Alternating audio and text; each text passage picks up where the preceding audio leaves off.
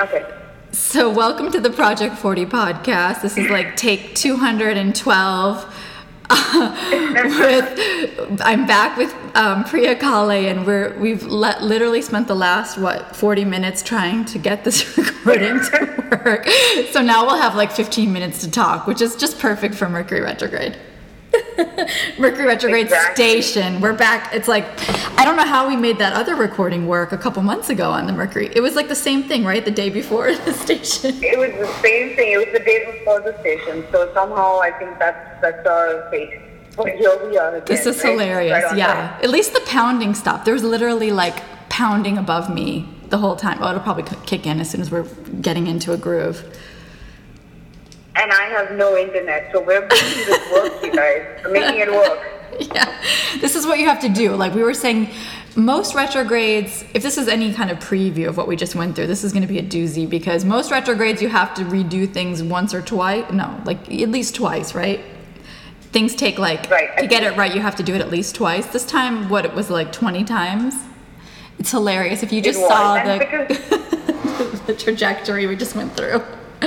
Especially the station, because it's right opposite Neptune, so everything seems kind of, oh my God. And it doesn't have to be, of course, but again, that depends on our mental state as well.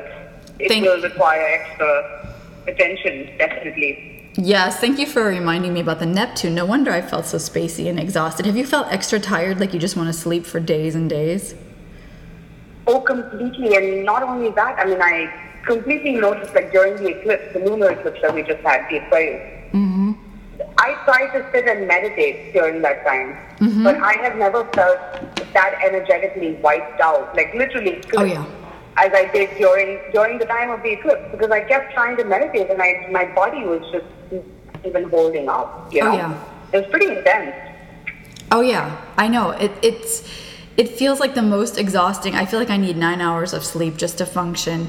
And I've been trying to get on an earlier schedule, which is really hard for me, but it doesn't matter how early I go to bed, I still can't get up. Like I cannot physically, I feel like I'm in a coma. I'm like, God, what is this? It is very foggy in San Francisco, but still, which is very Neptune also, Neptune station. Very Neptune. And the energy is clearly been heavy and it's changing so much. And since we have not as much time, maybe we will pick it up later, but my take on this retrograde, another thing that I was noticing before we spoke was this Mercury does not make any aspect to any planets while it's retrograde in Virgo.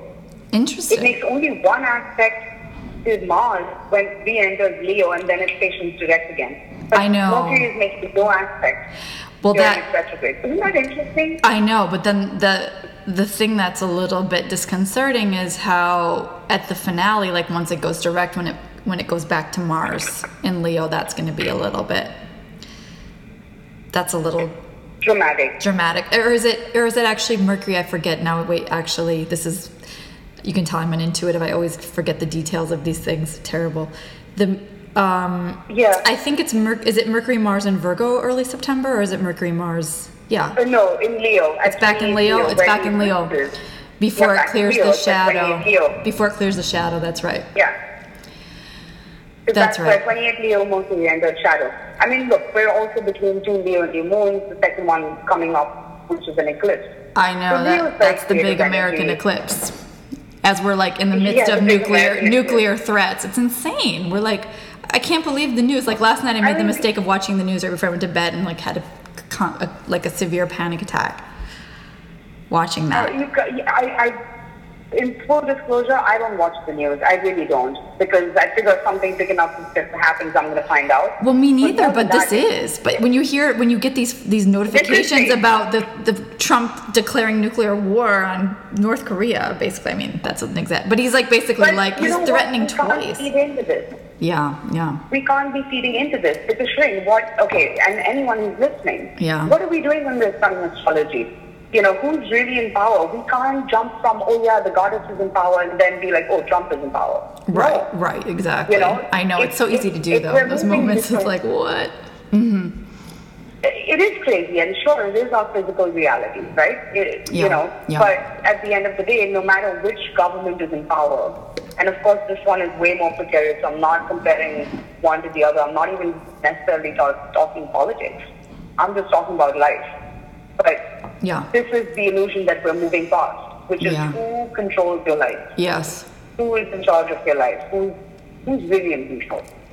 And if we're between the Leo eclipses, two Leo, Aquarius, Leo. Right? Leo is part of self. Right. Well, the Aquarius is getting eclipsed. Mm-hmm. The collective unconscious, like what's dissolving is the old collective. It's true. The Aquarius is what got eclipsed in the last round.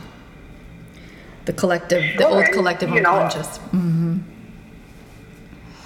Yes, and then on a very individual level, it's your journey of self-realization of, moving past the illusion, moving past the veil, where, yes, we're living in this material world, but there's work to be done, and it's not fighting with the government, but trying to, when we get caught up in that drama, all it does is make you feel helpless and powerless, which is what they want, and then you're confused and you don't know what to do when there's actually work to be done, where we could be putting our energy into things that actually make a difference, On that note, I mean, I will say this, and I don't want to take too much time because we don't have too much time. That's okay. But I had the extreme privilege and honor to be at the United Nations on the Yes, I wanted to hear about this. Okay.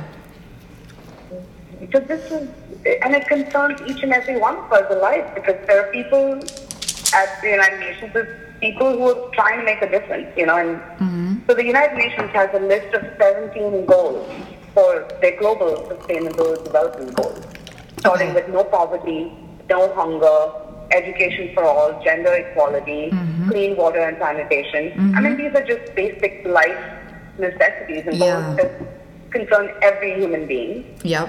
And there are people who are working towards making this real. The crazy thing that I mean, of course, it was very inspiring and motivating, but the crazy thing that shocked me was, do you know that it would take, and I have to fact check the source, and I tried to figure it out, but I couldn't confirm this, but apparently it would take about 10% of the U.S. defense budget to achieve these 17 goals. And I highly recommend that everybody Google them. Okay. Google the 17 SDGs of the UN. The 17 what? It would take only 10% of 17 Sustainable Development Goals. Ah, that's what you call it, SDG. Okay. Mm-hmm. Yeah. And only 10% of this. Wow. It would take only 10% of the U.S. defense budget to achieve all those goals by 2030. That's only like a little over a Jupiter cycle away. That's amazing.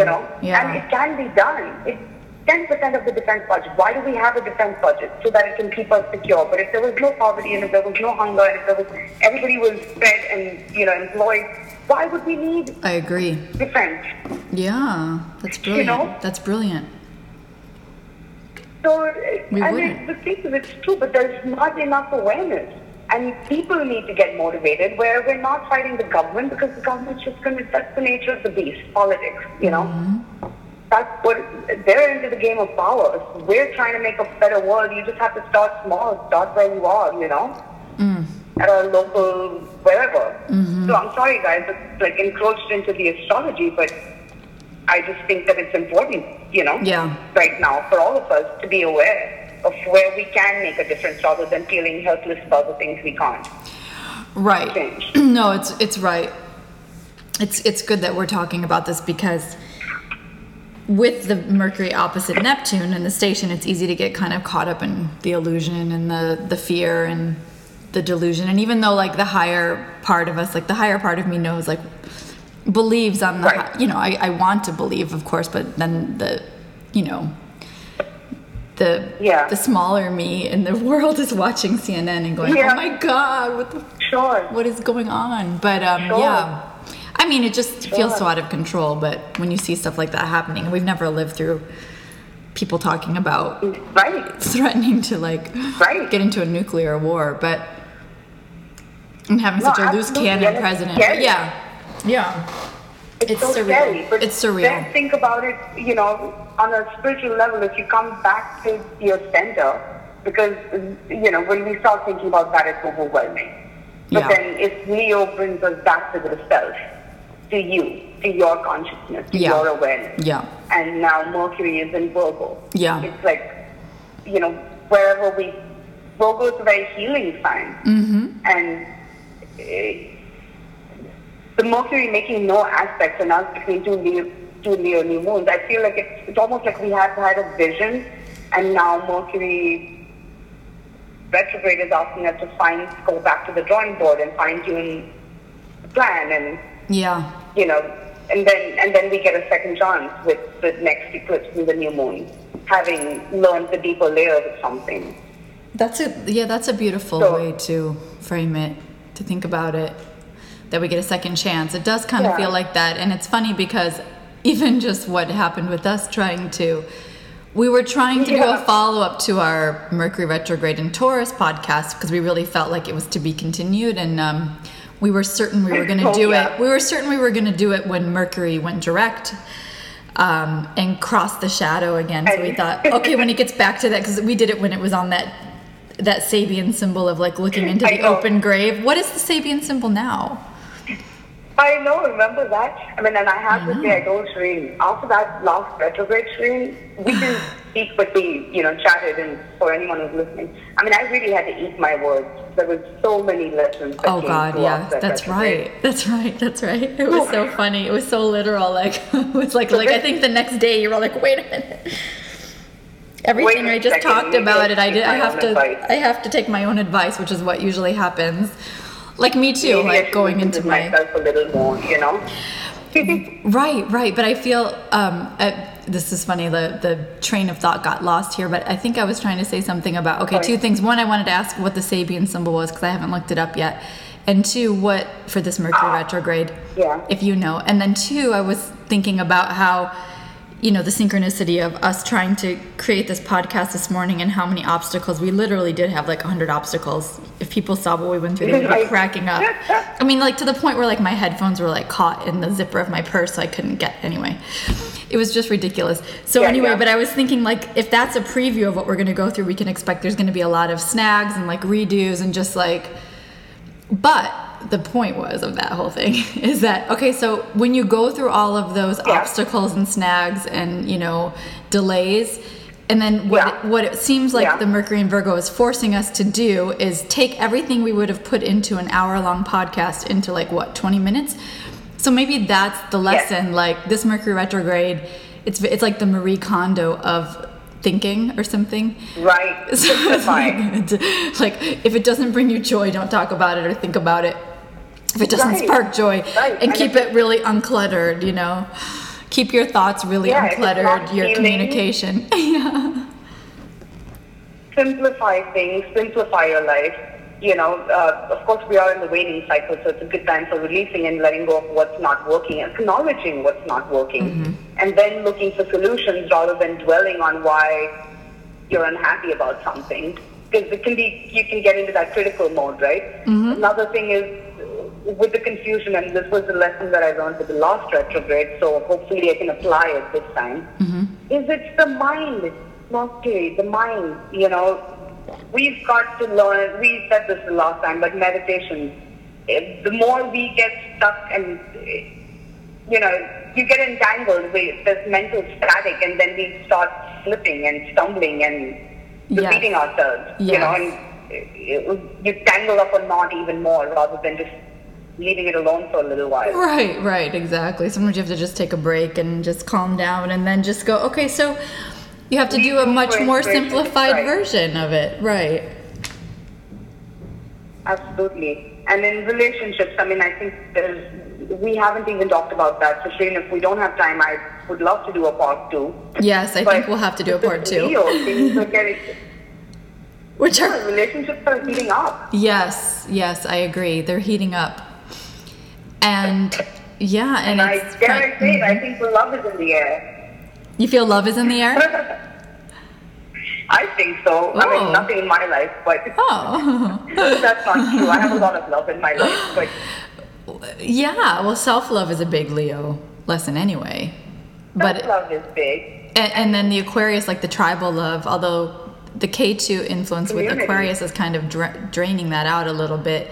I don't know. I feel like we're really being called to move closer toward the self, like you were saying. Like there is a big emphasis on self-realization right now, and not losing ourselves Yeah. in something big, like not losing ourselves in the herd mentality in any way, or the crowd mentality, Yeah. or the collective, Exactly. whatever the collective injunctions are, whether it's like all this. And I was thinking a lot of Right. it is like, I felt personally like just reaching my threshold with social media, like just like seeing how toxic it can be. Oh God, yeah. That to me was the Aquarius where I was like, I've really got to like limit it. I don't want it just like in and out of my daily consciousness. Like I feel like it's just like part of my psyche now. I'm like, I don't want this as my psyche. I want this like maybe an hour a day. I'm sure it's addictive to the brain. It's so addictive. So it's like you don't just, even realize why you're doing it. Yeah. You don't even realize why you're doing it, but you're going back just because your brain needs to be stimulated in that way. Exactly. You know, it's like so little red notifications, and it's like your brain is like ding, ding. It is. It's like the pings. Like I just took all the pings off all my things. I took all the notifications off because I realized that's like literally like we're little rats getting pellets. You know, it's like that variable ratio schedule that keeps you so hooked. So I've taken all the notifications off off every machine so that I'm not like responding to that. Feed.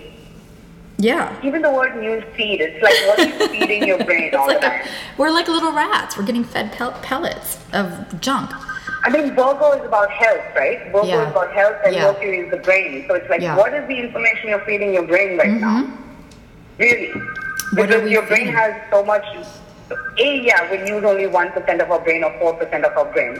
So we could work on that. But other than that, that 4%, what are you cramming it with? What is the information you're cramming in your brain? Oh my God, exactly. And then what? Yeah. If nothing else, this is a very good note to end this part 1 on. We definitely have to do a part 2. Yes. I like ending it on this note, but okay. All right, we're going to do it. All right, well, thank you for... Well, thank you everyone for listening. Yeah. Thanks, Serene, and thank you, Mercury. To be continued. Okay, wait, hold on. To be continued very soon. Yes.